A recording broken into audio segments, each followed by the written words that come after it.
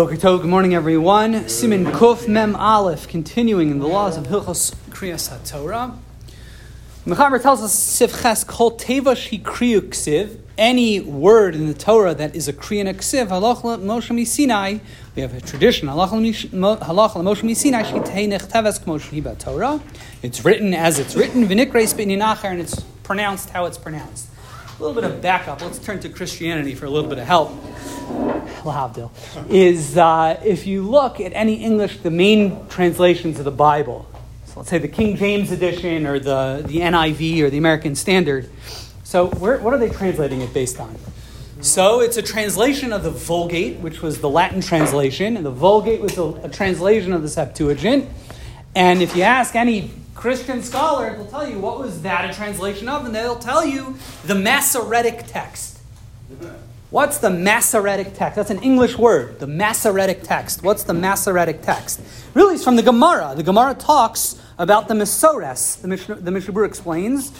It's called the Mesores. The Gemara sometimes talks about Ein LaMesores.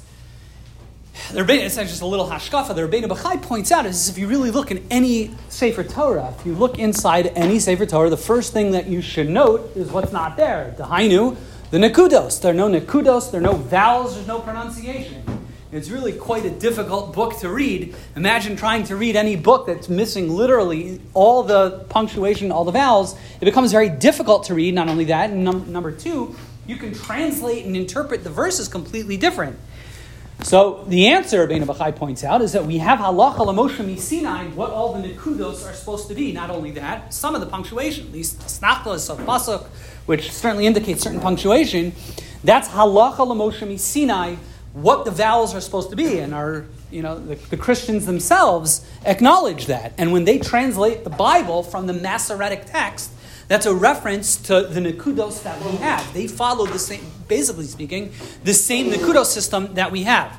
Now, on top of that, we have as well, halach l'Moshe Misinai, that there are a couple of words occasionally here and there in the Torah that even though if you take out nekudos from the Torah, usually you can get a pretty good sense of what the word is supposed to be. In most cases. Some cases you really just don't. You really need our Mesorah for what the word is supposed to be.